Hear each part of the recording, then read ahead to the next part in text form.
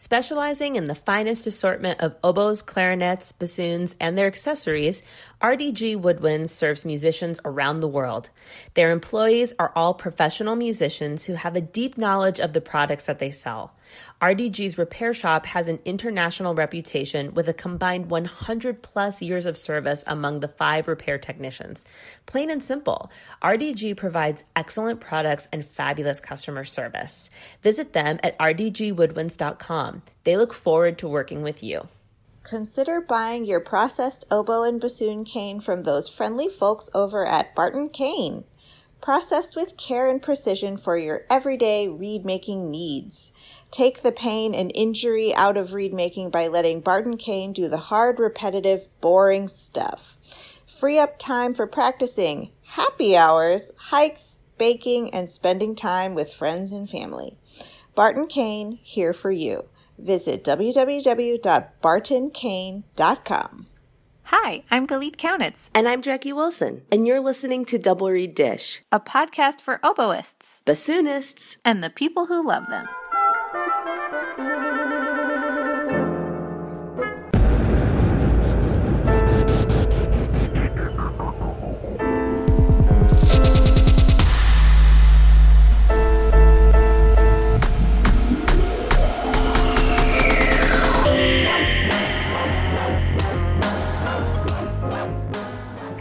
Let's do this. Galit. Hey. Okay. So we're going to jump right into it. We're a little short on time. This morning went a little long for us both. I have been withholding a story from you because I have wanted to get your reaction on the podcast. I'm completely unprepared for this story time. Except for I did text you and tell you that I perhaps did the most dramatic thing a person can possibly do. And that's the story I'm going to tell you. Is this a double read story or is it's a double read story? Oh, okay. It's not me just being dramatic. It's like you were at a cheese at the grocery store and you started crying. That would happen. Okay. So my first question is, if I declare that I'm the most dramatic person to ever live, does that make me more dramatic? I think inherently, yes. Okay. So last weekend I was playing a concert in Mobile, and through the rehearsals, like my oboe was just feeling bad, like really, really bad. And we were playing Firebird, and there's that one part in the second movement where the second oboe has to dovetail a very, very quiet low F sharp from the principal oboe and just make it sound seamless. And I could not do it. And everything F sharp and below felt absolutely horrendous. And I couldn't figure out, I tried different reeds. Like I could not figure out what was going on. I was getting more and more upset. Was it an adjustment issue? Well, just wait. Oh, okay. Sorry. No interjecting. No peanut gallery. Okay. I just remember from when I taught oboe, those screws were the bane of my existence. So that's where my brain always goes to. So I hooked my bell up to the tuner, with one of those like wires. And I held an F sharp for like a long tone. And the longer I played, the flatter it got. And I was like, this is so bad. This is so bad. I don't know what I'm going to do. And I was sitting next to Rebecca, my principal, and she's like, I don't know what's going on with your oboe. I was like, I don't know what's going on with my oboe. And we were having like a mutual freak out about what was going on with my oboe. I was like, I think it's cracked, but I think it's cracked on the bottom joint. She's like, yeah, it does sound like it's cracked on the bottom joint. And we were just like losing our minds. She was like, okay, I think it's time for like, I don't think you're going to be able to fix it. I think you need to find another oboe to play on. And I was like, totally agree. Wait, is this at a concert? No, this is a rehearsal. Okay. She was like, it's too late to try to fix it. And I was like, completely agree, 1000%. I just need an oboe to play on. Because Mobile plays at a very high level. So if I'm not playing this F sharp, it's very noticeable. So I get online and I mobilize the entire oboe community of Mobile. I got in touch with 3 different people. Actually, it wasn't even the entire oboe community of Mobile. There were more people I could have contacted. I got in touch with 3 different people and made arrangements to meet up with them over the course of the next 12 hours. You thought you needed 3 oboes? Well, what if my reeds didn't work with one of them? I needed some options. Okay. Does seem a little excessive, 3 oboes. So I made these arrangements. I was like, okay, worst comes to worst, I'll have an oboe by rehearsal tomorrow. That's gonna work. It may not be ideal because I didn't make my reeds for it, blah, blah, blah, blah, blah, blah, blah, blah, blah. I am full on spinning out at this point. So that's during the dinner break. We come back for the evening rehearsal and we're in the middle of the Tchaikovsky piano concerto first movement. And Rebecca turns to me and she goes, I have a theory. And I was like, what? And she was like, I heard you adjusting your A flat cancellation screw, like the one that goes over the bridge.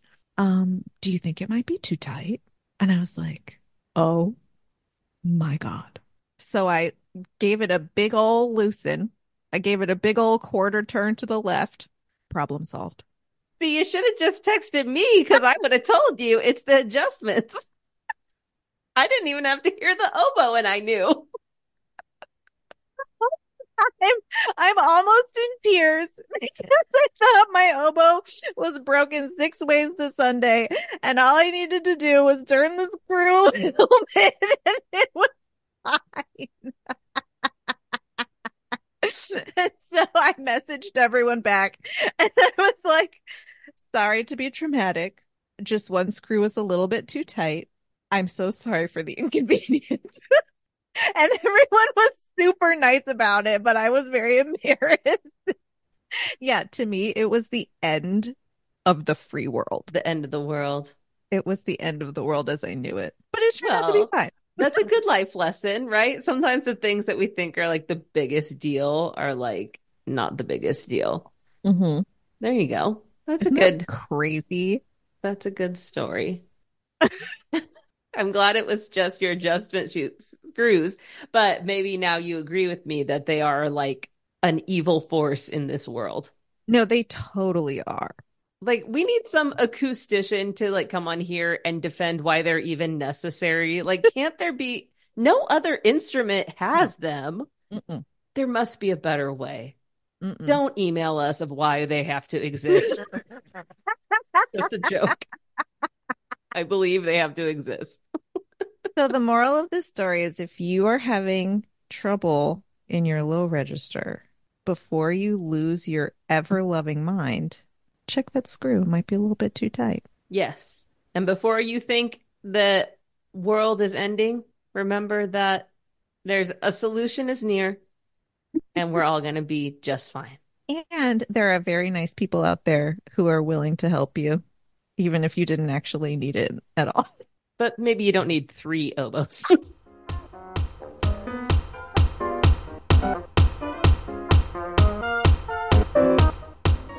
AC/DC Reeds is a one-woman bassoon reed shop in Minnesota run by Ariel Detweiler, producing over 1,200 reeds per year.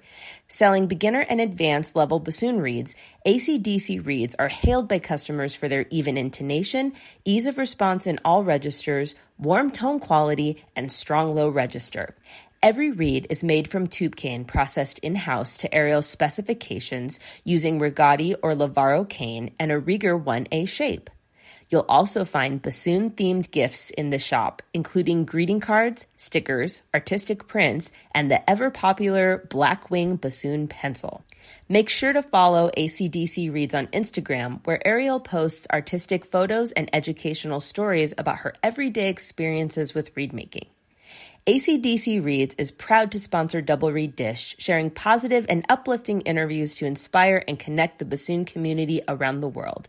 Find AC/DC Reeds at acdcreeds.com or at retailers like Chemical City Double Reeds, Midwest Musical Imports, or Reed Supplies Canada. Try out AC/DC Reeds today and let the reed do the work. Chemical City Double Reeds is a full-service double reed shop specializing in the sale of instruments, cane, accessories, and sheet music. Double Reed Dish listeners can enjoy free shipping with code DRDISH. Visit them in Baton Rouge, Louisiana, or online at www.chemicalcityreeds.com.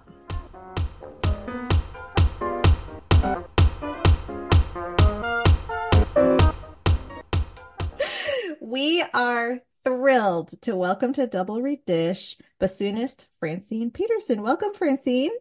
Good morning. Yes. Hi. We love to start by asking our guests how they came to play their instrument. So can you tell us how you got started on the bassoon? It's kind of a long, involved story. My mom was a piano teacher.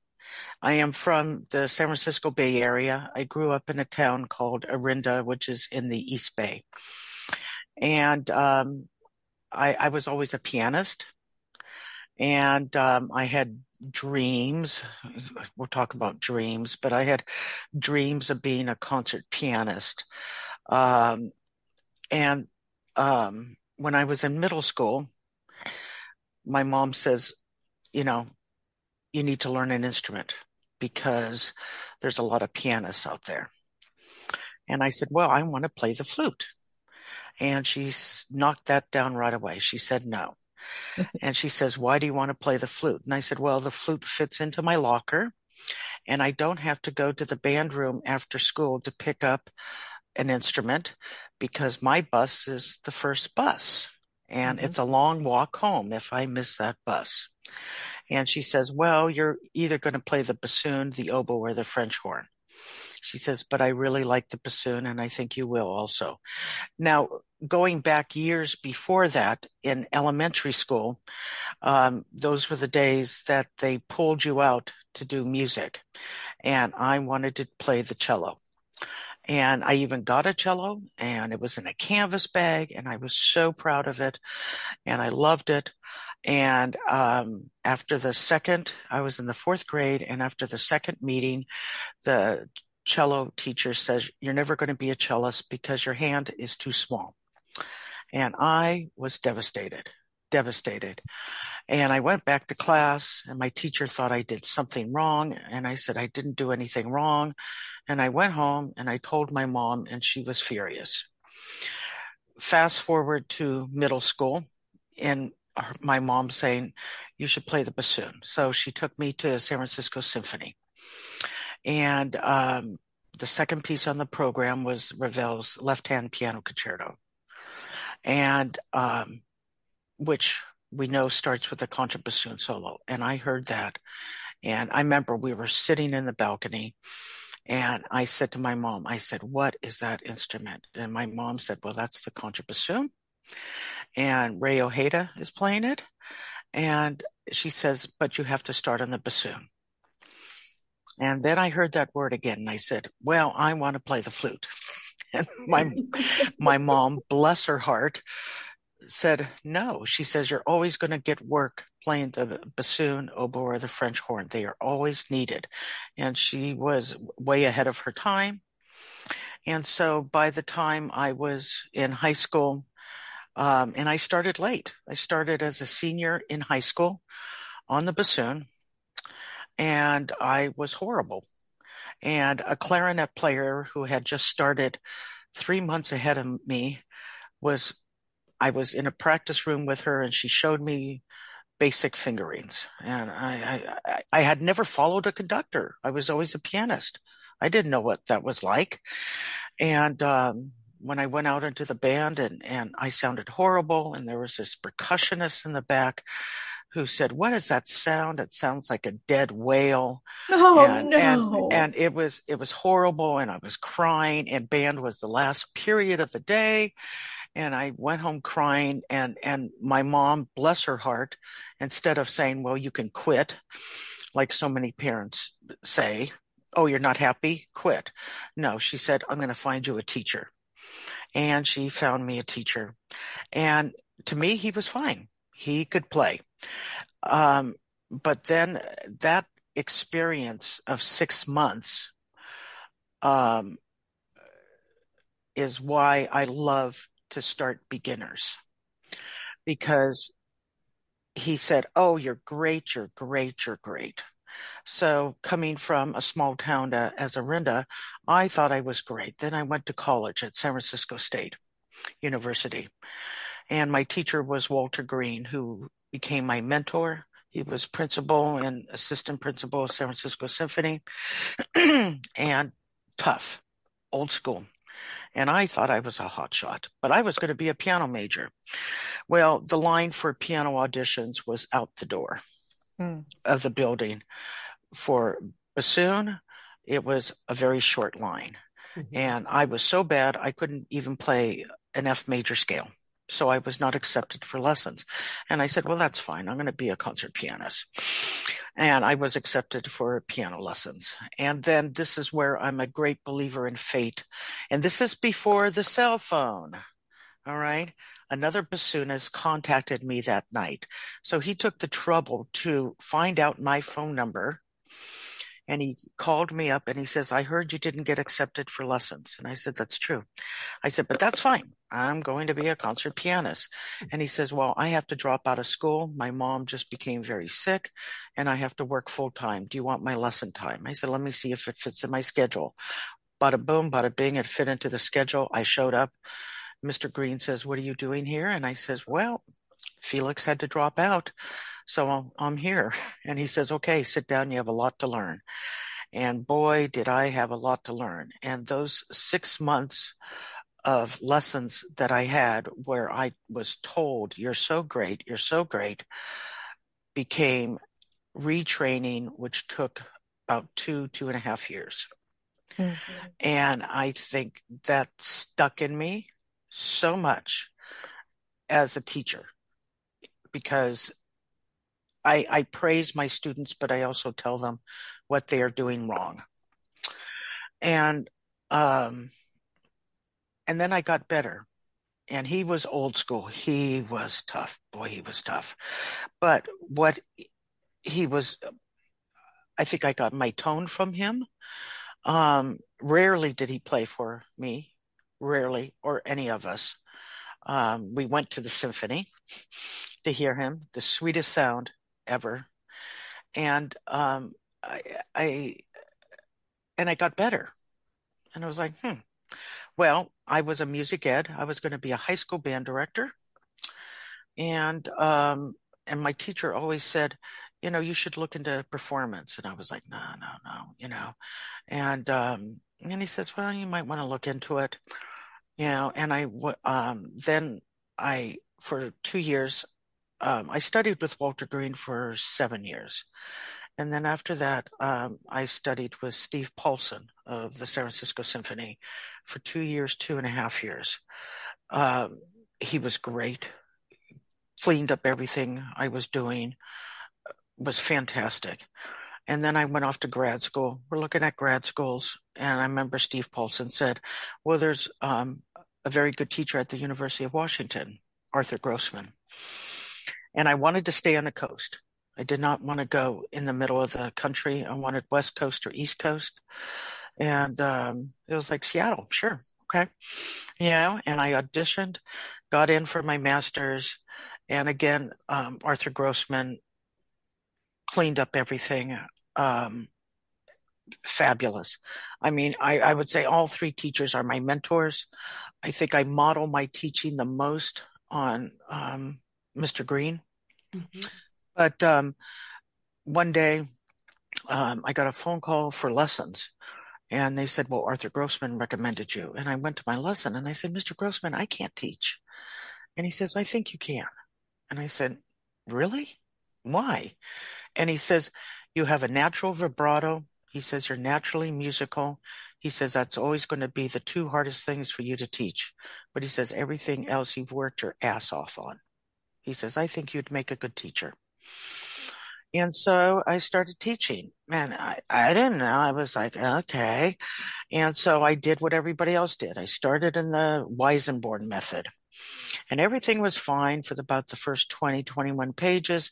And then we get to page 22 or 23. I'm not sure, Jackie, which page it is. I think it depends upon the edition, but there's an exercise that's in 4/8.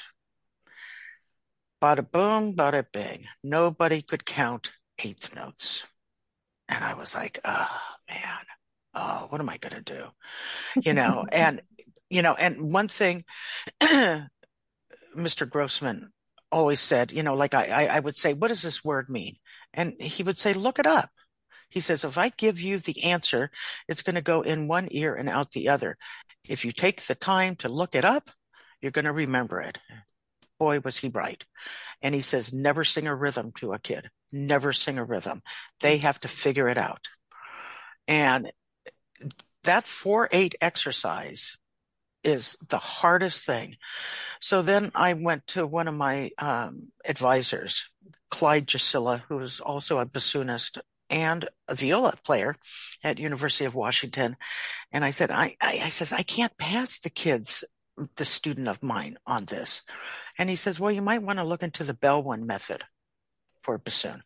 He says, but it's out of print. I went, great. What do I do now?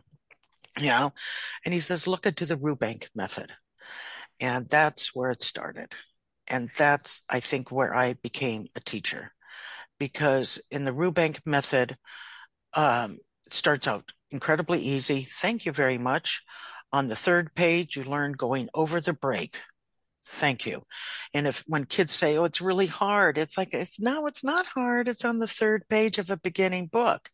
On the fourth page, you learn how to flick. Thank you very much. It's not hard. And it is hard for kids coming from where their thumb is basically stationary, saxophone, flute, clarinet. The thumb is basically, and I'm telling them, lift up your thumb and you're going to tap this key. And there's teachers out there who don't flick, and that's fine. But I do flick, and I'm also a believer. You do everything. I teach them everything, all the fundamentals. And because my job is when they go off to college, hopefully the teacher there, the professor there can continue on. If they have to go back a year and a half of teaching, I didn't do my job. So when it comes to flicking, it's like, it's not that hard. But if you don't teach flicking and they go off to a college and they've had 4 years of playing the bassoon or 3 years without flicking, it is so hard to add it, but it's so easy to take it away. Yeah. And you might have a professor who says, I don't believe in flicking. Boom. It's gone like Dorothy's house. No problem at all, but I teach everything. It's fundamentals, fundamentals, fundamentals. And I've done my job. And 99% of my students are not going to go into music. But if I can get them into a symphony hall and they can buy season tickets, I have done my job. They have a love for classical music, and I've done my job. So long-winded, that's basically how I started, and freelancing just came along the way. Yeah. Well, I'd love to get more into your career as a player a little bit later, but if you'll indulge us some pedagogical questions to kind of follow up on this great, story you've set up. So I guess I have a couple questions, but the first thing that comes to mind is that as you're describing your teaching methods, and I know they work. I'm born and raised in Washington State. I grew up, you always hear your name in the bassoon community, and the proof is in the pudding. While maybe not all of your students become professionals, the ones who do, we know. You have students in the Seattle Symphony and the Los Angeles Philharmonic and the Detroit Symphony, among others. So you have a proven record of success. But those of us who teach also know that sometimes some students push against the type of standards and emphasis on, no, I'm not going to sing it for you. No, you have to do this in this way. And especially generationally, sometimes they seem to really bristle against that. And so I guess my first question is like, what do you do when you encounter the students who aren't a Ben Roydal Ward who like, you know what I mean? Do Yeah. you sometimes say goodbye to students or how do you handle inspiring them to do it in your way? Yeah, that's a great question. um, the medium I love to read is mysteries, who done it, and it's like, how am I going to get through to this kid? This is not the kid that's going to practice, and I think the first thing I do is I try so hard to get them to be honest with themselves. It's like, did you really, when they come to their lesson, and they always have a notebook. So I have the notebook. We always start with a chromatic scale. And I say, you're going to thank me when you have to play Mahler. Every instrument has their idioms. Then we go into scales. Okay. And when I do scales, I always start on the lowest note of that scale, go to the highest note in the range of the bassoon and back to F. If it's F major, they low F to high C or B flat, wherever they are. They might be playing a high D down to low B flat, back to low F. Okay. And then when the student says to me, what page was it that I have to play? And it's like, you didn't practice. Oh yeah, I did. No, let's get honest with yourself. Can you look yourself in the mirror? You know, and I make them feel guilty. And that's probably my, Irish Catholic upbringing, the guilt. Oh my gosh. Oh my gosh. Going into confession. And I'm also very sarcastic. Um, and, and it's like, okay, well, let's hear it.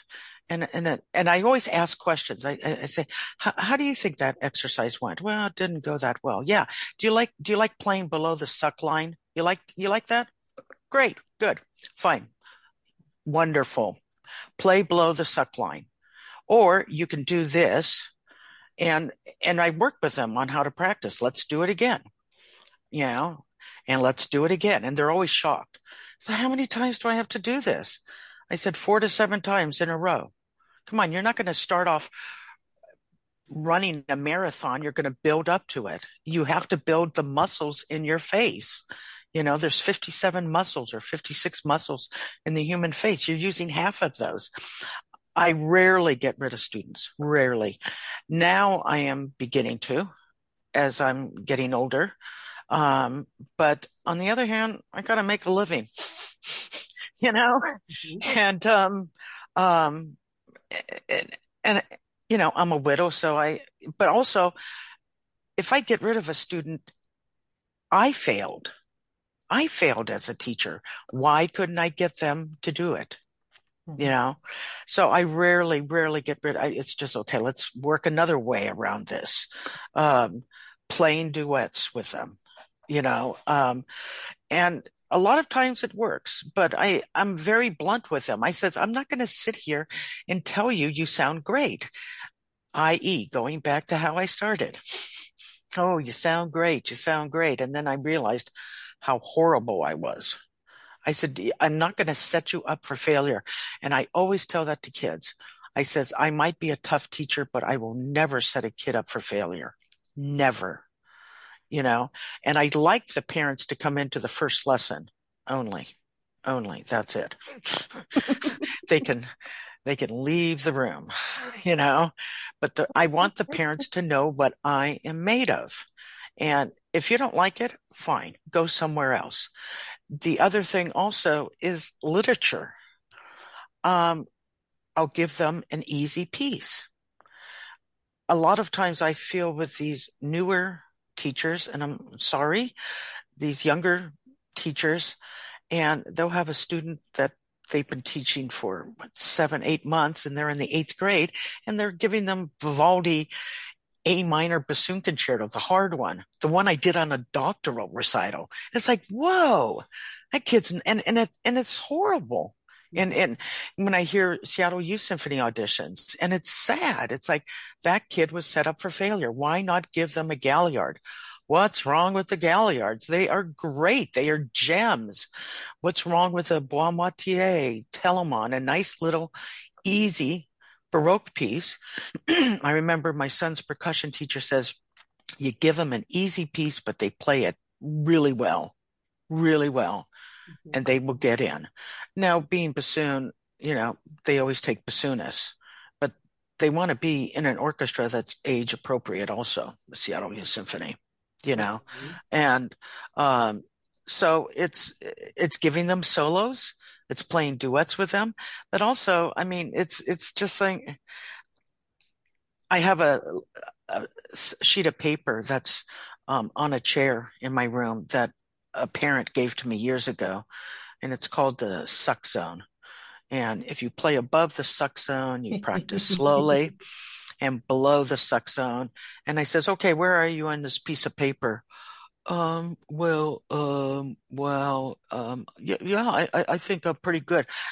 Wrong, you suck. Do you really like that? And then I record them. I go, listen to this, and it's like, wow, you're really tough. And it's like, I'm not going to set you up for failure. I'm really a nice person. I'm popular. Everyone knows me. I'm not a bad person, Wait, can I interject for a moment? Just a moment. Yeah. So I didn't grow up in your region, and I'm an oboist, but even I know Francine Peterson and your contribution and I'm ignorant on this bassoon. So you're right. It's just like, but also I will praise, a lot of times I say to a kid, how can such an intelligent, talented kid not get this? So I always try to do a negative with a positive.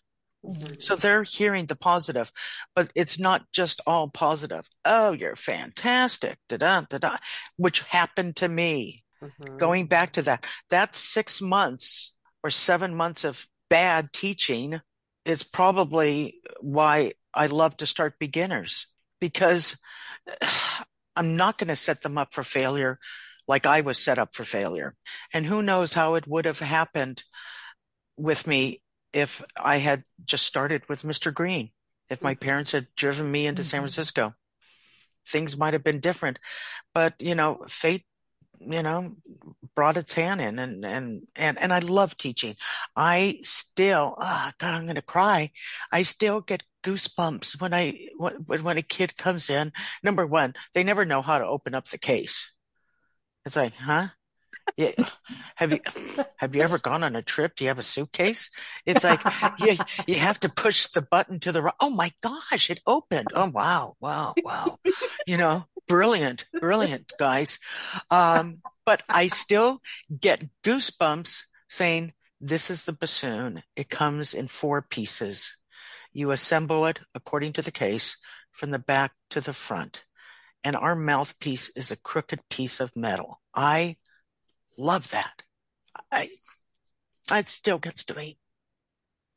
Yeah. So I try to do it positive with a negative, and I rarely dismiss students. But as I said, now I'm beginning more to do it.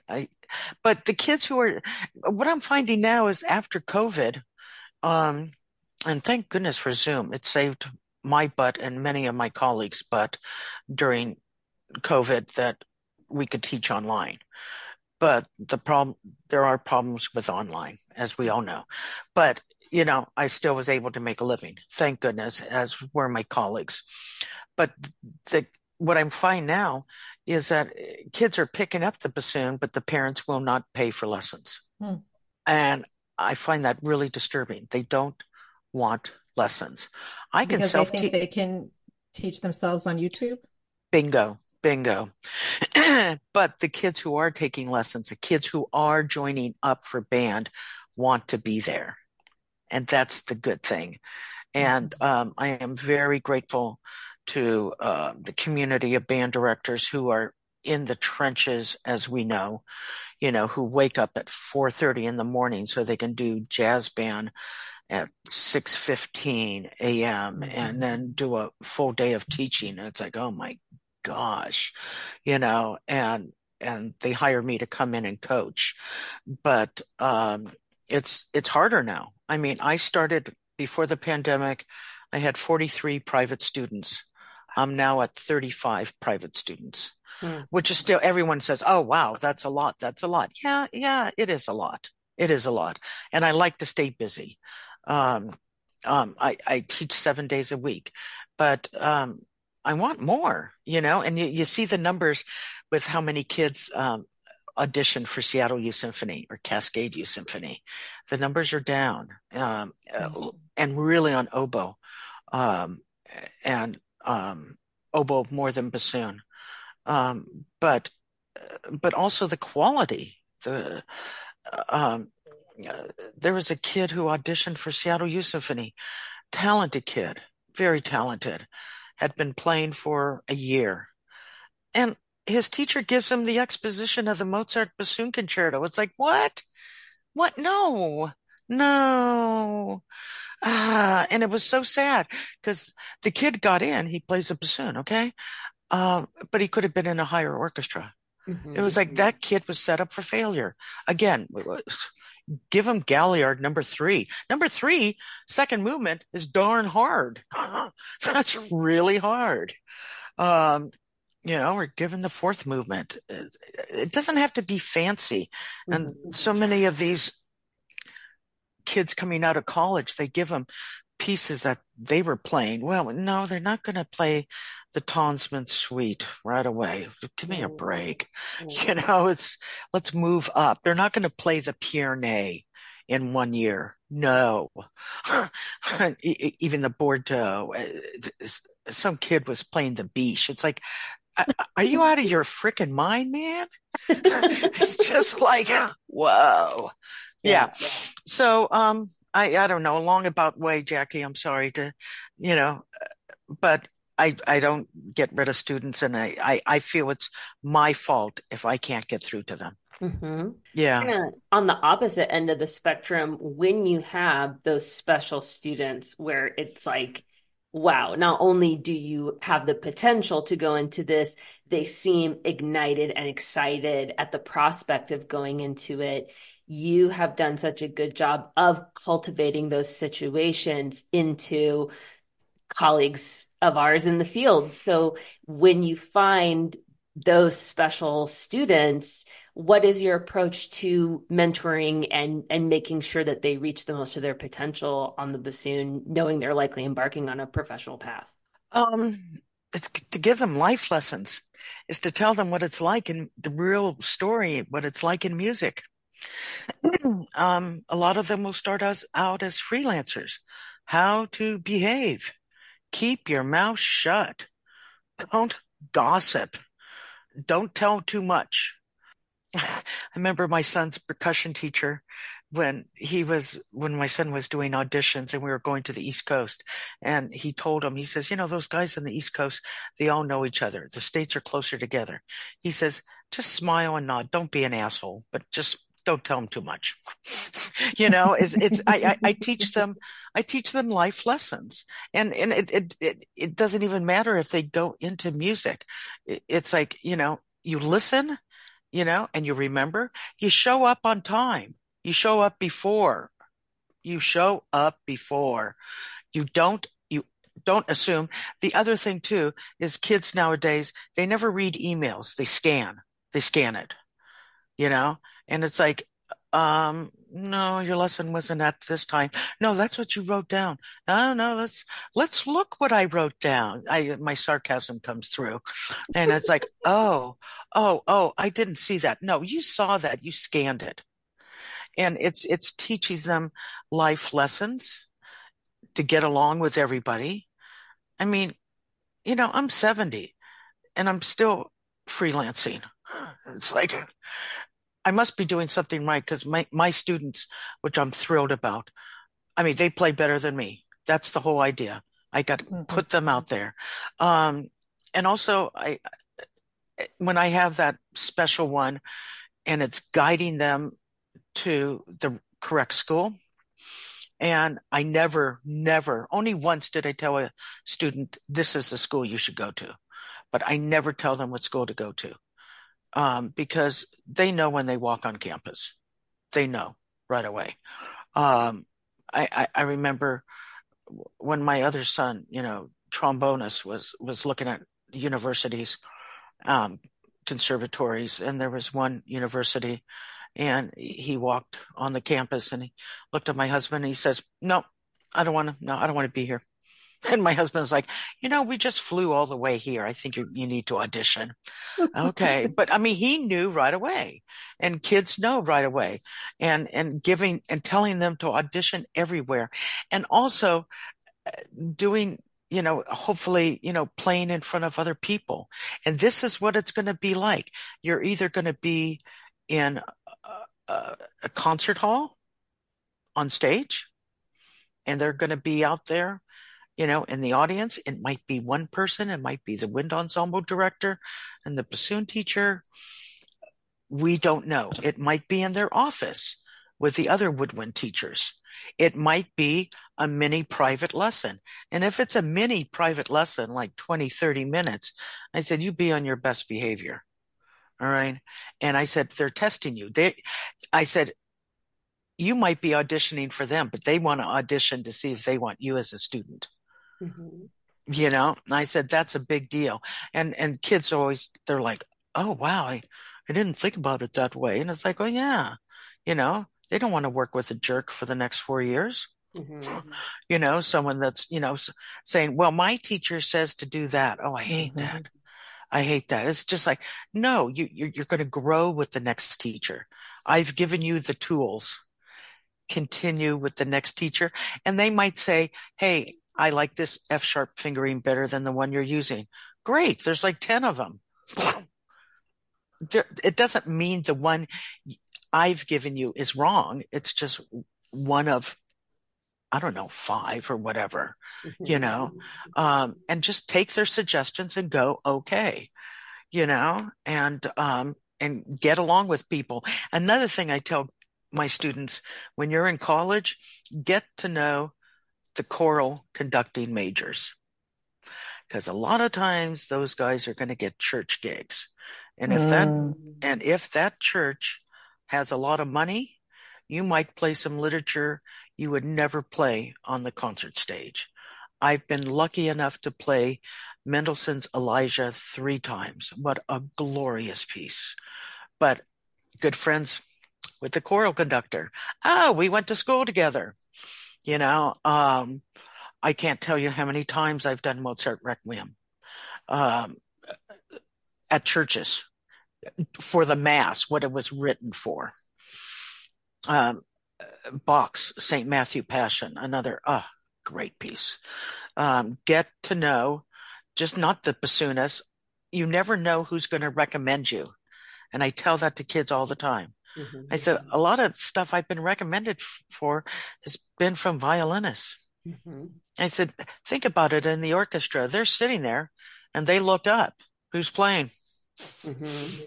A lot of times it's a violinist. So Jackie, and Galette, I try to just teach them the life skills, as they're preparing for this life in music, and to take disappointment well. I remember one time I had a student leaving and my son was visiting me and I said, hey, Joe, she wants to go into music. Do you have any advice for her? And he looked up and he says, learn to take disappointment. It's so It's like, true. it's so true. And you gotta brush it off. And it's hard. It is hard. But I wish at, her age, I was given that advice. It doesn't always work out, you know, it doesn't always work out, but if it's meant to be, it will work out. Mhm. Thank you. Are there are there any hidden gems in the repertoire? You had mentioned some pieces that you love to start kids on pedagogically. You seem to have an extensive library in your mind, and I would love to know what some of those pieces are for pedagogical, starting kids, hidden gems of the pedagogical repertoire. Yeah, one piece I really like is by Boismatier. It's three Baroque dances. It's a gavotte and two bourrées. Fantastic. Fantastic. It's not that hard. Um, uh, as I said before, the Galliards are gems, absolute gems. I remember when I was in college and Mr. Grossman and the cello teacher at University of Washington, Toby Sachs, the whole recital was Galliard sonatas. And Cool. I think he did 1, 3, and 5, and she did 2, 4, and 6. I forget, but they did 3 each. It was fabulous. It was absolutely wonderful. I love number 6. Galliards are great. My go-to piece, if they're good, if I see potential, I'll give them Telemann Bassoon Sonata, 4th movement. If they're really good, I'll give them Telemann Bassoon Sonata, 2nd movement. And that has to be really good. Rarely do I do that. It's the 4th movement. As they get better, I'll give them Bordeaux is wonderful. Bordeaux premier solo. It's fabulous piece. Um, and it's hard. It is hard. And they get to show their musical chops. I love the lyric suite by Dunhill. I love the Seguille, Sequielle. Great piece, great piece, which was edited by my first teacher's teacher at Eastman, Petsy. So I really like that piece. For their first concerto, I'll do an easy Vivaldi. He wrote 39 of them. The E minor is hard. I don't know why people always do that one. What's wrong with the C major? Dun dun dun dun dun dun, or is that the B flat? I'm blanking out. I but I give them, like the Weber, bassoon concerto, which the only good movement is the 2nd movement. Rarely do I give a student the Mozart bassoon concerto. I just feel they're not ready for it, and leave that to college. But the best of the best, I will give the Mozart. And but they're going to live with it for the rest of their life. So, it's a nice introduction, start off with the 3rd movement. But I don't give out the Mozart until year 4, year 5. I'll give out the Weber Hungarian Rondo. I can't stand that piece. I hate it. God, it's so stupid. It's so stupid. The first 2 pages are great, and but then when it goes into the dancing bear, it's like, oh, barf. I hate it. I just, and kids seem to just love it. Oh my gosh, it's such a great piece. It's like, oh my God, really? Please, they're Phoebes. They're feeble-minded children. They don't get it. But whatever. And of course, I love the Tonsman. I always start off with the Tonsman suite. Rarely do I give out the sonatine. That's to my college students. It's so hard. But the 2nd movement of the Tonsman sonatine is one of the most glorious things ever written. But again, that's to the best of the best. Get those pieces. I think I gave Kypros, I think I gave him the Biche. He knocked it out of the park, but that's a different person. He knew his path, and I stocked him up on all the fundamentals, all the books, Gambaro, Jean Court, which I love Jean Court, Sometimes when they say we want a Weisenborn, it's like, oh no, let's do a Jeancourt instead, and it's like, oh, Francine, no, no, no, it says Weisenborn. I go, trust me, they know who I am. Trust me, play a Jeancourt. Show that you're musical, please, you know. Um, yeah, Jean-Pierre only to the best of the best. Or Affici, hard. Satzenhofer to the better ones, But I do a lot of these books. I do the Milda scale studies twice. Mm-hmm. They go through the Milda scale studies. I carry the Milda scale studies. It's my Bible. But the second time they go through the Milda scale studies, I alternate the articulations every other line. So like the first two lines will be slur two, tongue two. And then after that, it's tongue two, slur two, slur, yada, yada, yada. You got the gist of it. So I'm finding myself going through the Weisenborn again, and going through the Jeancourts, repeating it. And it's so much easier for them the second time. It's like, good, I did my job. Good. Yeah. So, and a lot of times, kids are taking lessons because the parents want them to. That rarely happens, not with parents today, not with parents today,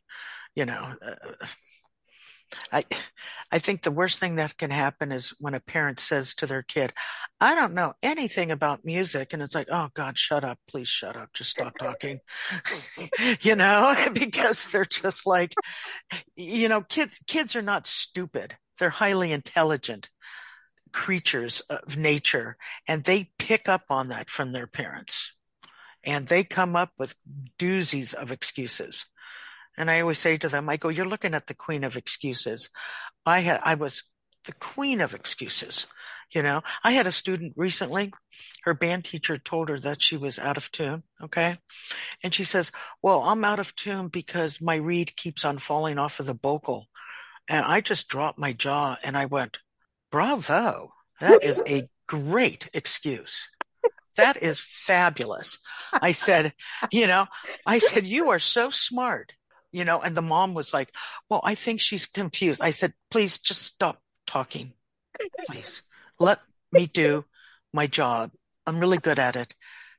Don't talk, please.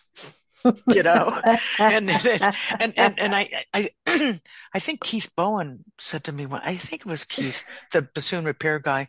He says, Francine, you're really a good teacher because you scare the crap out of the parents, but the kids love you. And I went, oh, whatever. I don't care.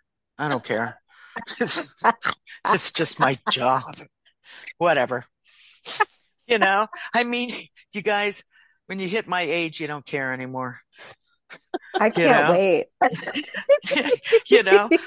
Like a month ago, I had one student who dropped lessons. It was like, that's fine.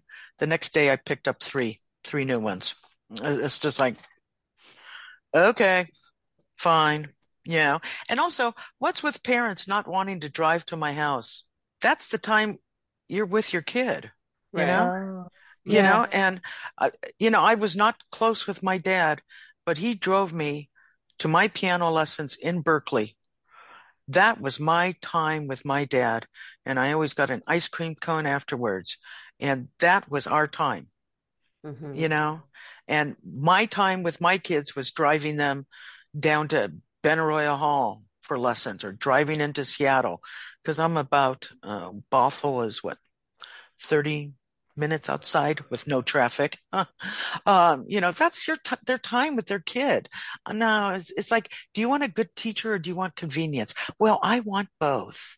Well, sorry, you're going to have to drive for it, sweetheart. And if not, go ahead, set your kid up for failure. I don't care because I'll see him sometime. And they're like, and they can't believe I'm so blunt. It's like, oh, I don't care. It's just like I can say what I want to say, But bottom line, I will never set a kid up for failure, and kids keep me young. I had a friend last night at New Year's Eve. He says, you're not 70. I says, I'm 70. He says, no way. I said, way. I am 70. He says, I'm 70. And I said, yes, you are. But I am also, kids keep you young and they keep me on my toes with their excuses. I mean, Jackie, isn't that great? I'm out of tune because the reed fell off the vocal. God, I wish I could use that. Genius. Genius. And she had this, and I loved it. The kid had this smile on her face, but also kind of like, I think I just said the wrong thing. And I was like, yep, you did, but boy, that's a great excuse. And I will applaud a kid for a good excuse when it's something like, oh, wow, my dog, ate my notebook. It's like, oh gosh, here we go. Okay. Right. Right. Yeah, I was born yesterday, sweetheart. So can So, I ask you a follow-up question yeah. / advice for myself? Something that I have run into with middle school and high school students in the last probably 5 years, it's kind of been more and more. And I'm wondering if this is my region or if it's national, but the kids are coming in not knowing how to read. Thank you. They Yes. can't read. They learn everything by rote Mm-hmm. and they can't read rhythms. And it's really, really hard for them to read notes. Right. Is that Right. something that you're seeing more of also? Oh, absolutely. Okay. Absolutely. And they refuse to learn bass clef. They write in the names of the notes and I erase it and they learn a note by the fingering. And it's like, what's the name of that note? Oh, yeah. I had a kid coming in. She goes, what's the name of that note? And I said, okay, what's the sentence for spaces in the bass clef? Um, um, um, I said, come on, you got to know it like your name. All right. Cows. No, that's the second space, sweetheart. Let's try the first space. Um, oh yeah. Um, um, great big dogs fight animals. No, that's the lines. Thank you. That was the next question. Let's work on the spaces. Um, cows and something about grass. Okay. They're not smoking the grass, kid. What do you think it is? You know? Oh, all cows eat grass. Okay, by that time, you're done with the piece and band. You got to learn this. All cows eat grass. Great big dogs fight animals. You are not wrong, Galette. They are not reading and they don't try. Everything is on their phone. They can get it in 2 seconds. 20 seconds takes too long. They don't want to take the time to work on anything. They want it instantly. And it's like, do you play any sports? You're not going to hit a home run right away. You're not going to, and they don't seem to get that analogy. We are so parallel to golf, to tennis. It's like, how do you think Serena Williams got so great? She must have hit that ball against the wall 5,000 times. Yes, you're absolutely right. And the other thing too is, and I'm going to shoot myself in the foot and I'm sorry, but I think this is the worst generation of parenting. The worst. Because the parents also grew up with the smartphone. If you look at my better students, all the parents are older. Interesting. The younger ones, it's like, if they weren't feeling good. It's like, I can't tell you how many times I've gone to performances sicker than a dog, but I got my ass in that chair. I did my job. There's no work ethic, and that kind of follows what we were talking about earlier. It's like, you like sounding bad? You like this? But no, they will not read. And the other side of the coin, though, and it's tough. Band directors, they got a tough job. Right. They have a tough job and they have to keep their numbers up. Yep. And they have to win at contests and they Yep. have to, yep. Yeah. And it is so hard because they'll tell the kids, you sound great. And it's like, but all right, they didn't really play an exact dotted 8/16. Francine, it's good enough. Well, life is not good enough. Sorry. It's, or when students say to me, I don't want to do marching band. I'm like, please do marching band. Well, bassoon isn't in marching band. Great. Pick up the cymbals, do the bass drum. Please learn how to multitask. If you want a job at Starbucks, you got to multitask. I go, do you ever see those guys? They're going boom, boom, boom, taking orders, making, iced tea, making a latte, whatever. They're multitasking, but they don't seem to see the parallel. And, and it goes with parents not wanting to do private lessons. It's almost like an epidemic, but the band directors who I adore, a lot of them, I think the hardest rhythm for them to teach is a dotted quarter eighth note. At least with a dotted 8/16, the kid will get it. It's like, okay, I have to get that in one beat. It might not be correct, but they got to do it. They don't know rhythms. Dotted quarter eighth note is so difficult. It's like, no, the quarter note is tied to an eighth note. Let's do that. And they want the answer. Give me the answer. Sing it to me. No, no, no. I'm not going to sing it to you. I mean, I've gone through an entire lesson where I'm on the floor. Foot goes up, foot goes down, play.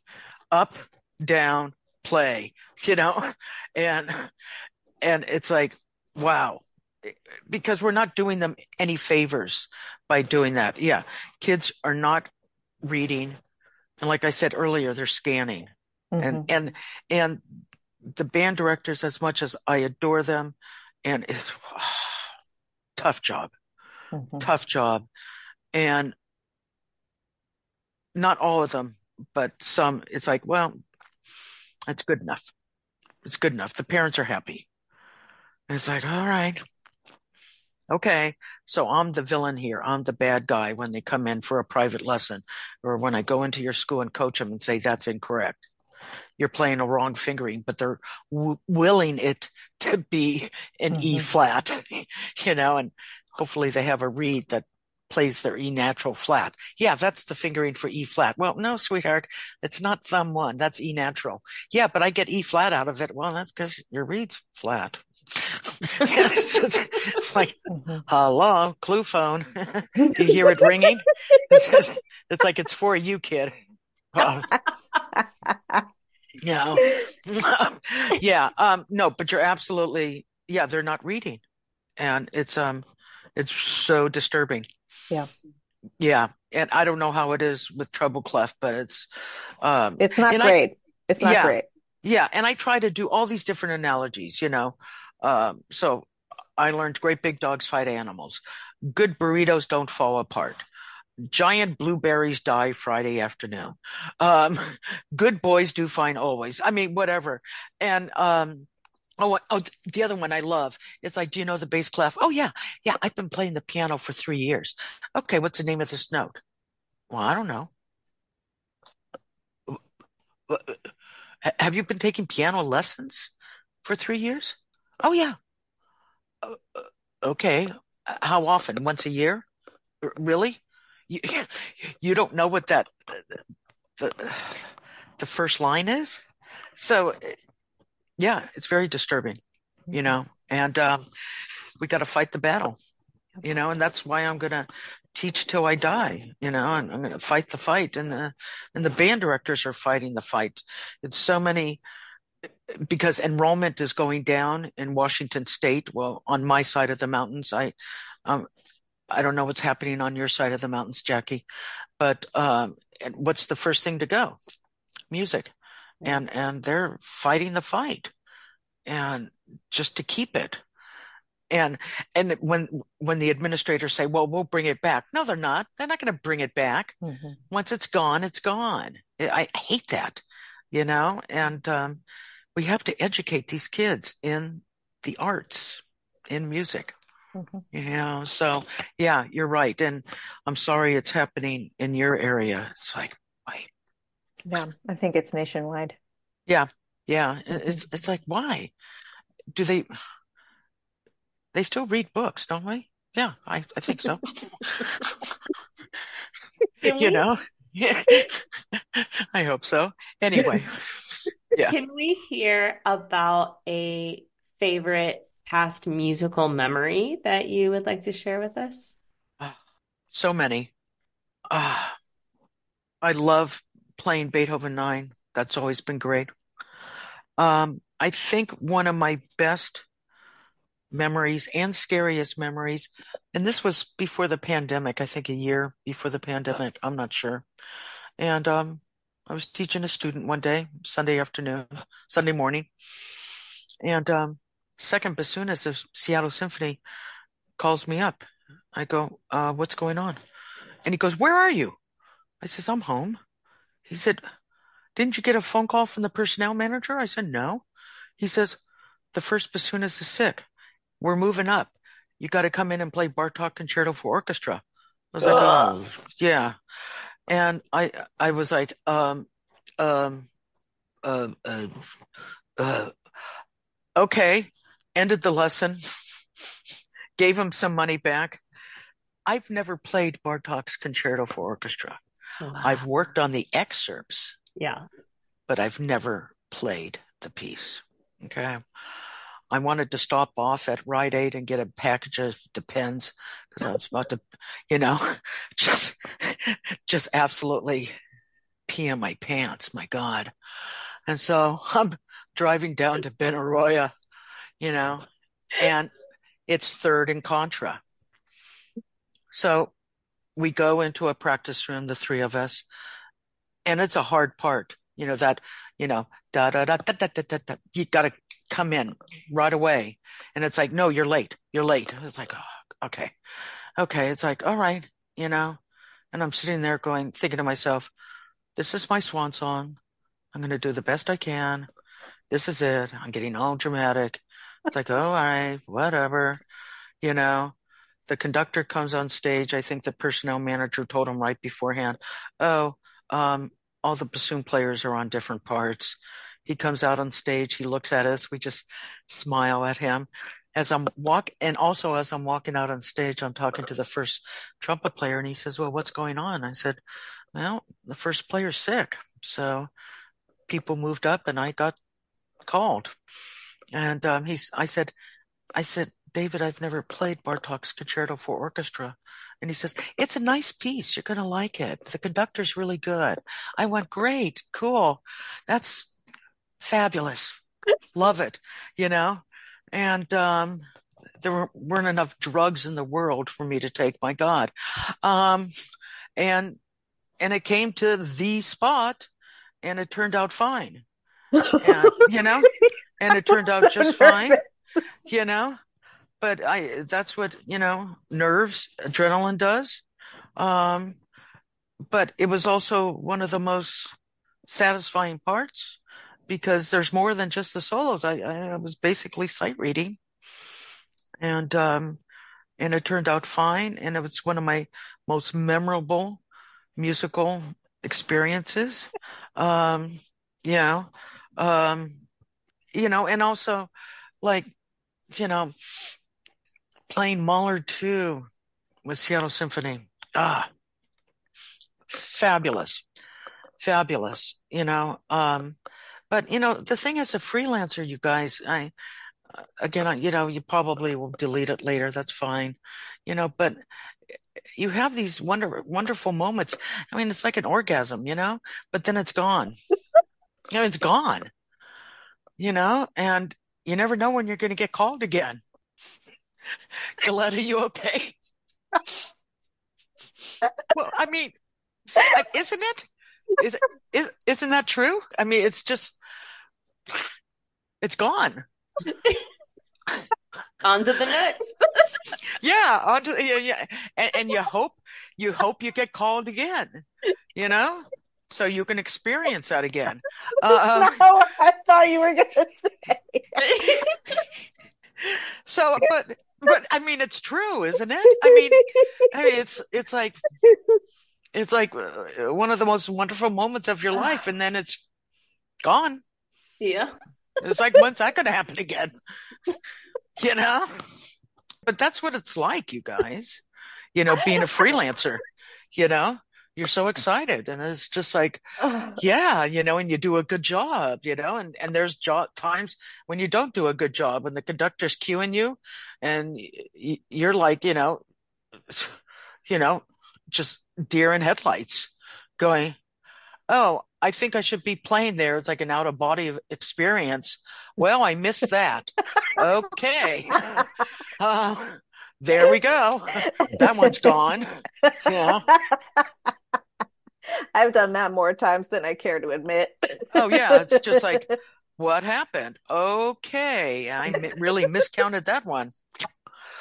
Ah, next.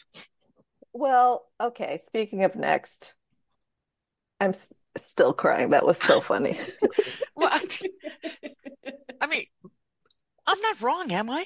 No. I totally get what you're saying. Your delivery was the funniest thing I've ever heard. Oh, well, thank you. I just speaking the truth, it's like, Yeah. that's it. Oh, so I have to compose myself before I ask our last question. Okay. Okay, sweetie. So we have come to the end. I can't believe it. This was such an amazing conversation. Oh, We you're always sweet. like to end by asking, what advice do you have for a young musician who aspires to have a career like yours? Keep working at it. Yeah. When kids say, well, this is my dream. And it's like, I'm glad it's your dream, but why don't you make it your work? Work at it. And it is hard work. It's incredibly hard work.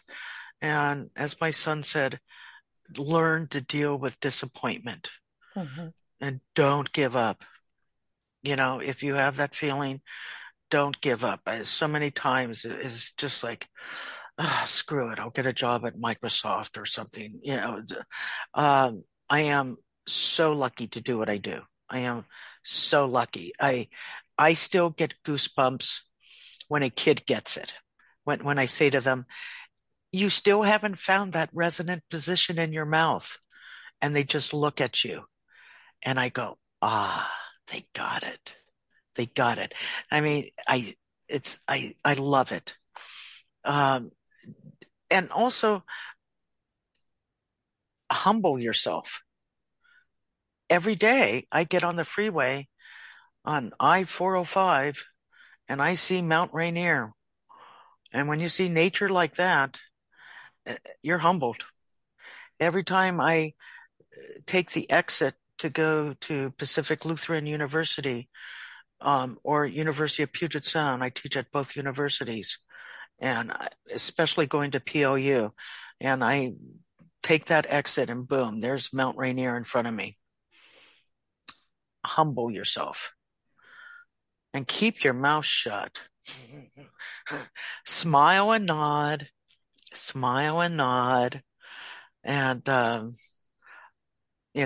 always be early, but don't give up. But you got to do the work.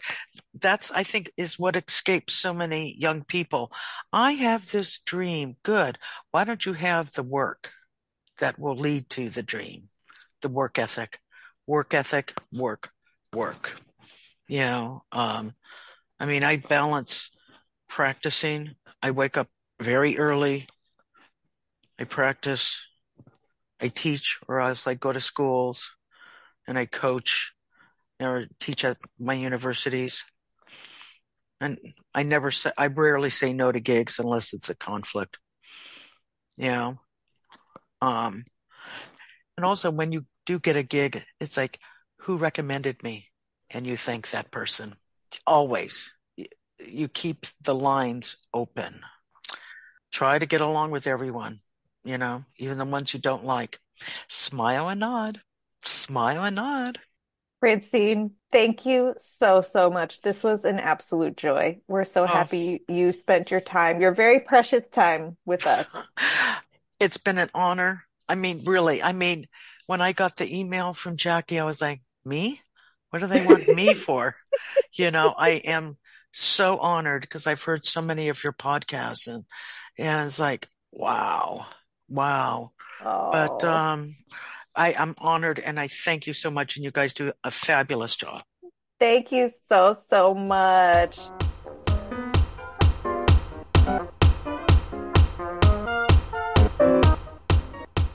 Okay, we hope you enjoyed that interview, and we hope that you will join us for the next episode. Rate and review on Apple Podcast and wherever you listen. Follow us on social media. Galit, who are we going to feature on the next episode? On the next episode, we had a wonderful conversation with oboist Ari Cohen-Mann. Jackie, let's end this nerd parade. Go make reads.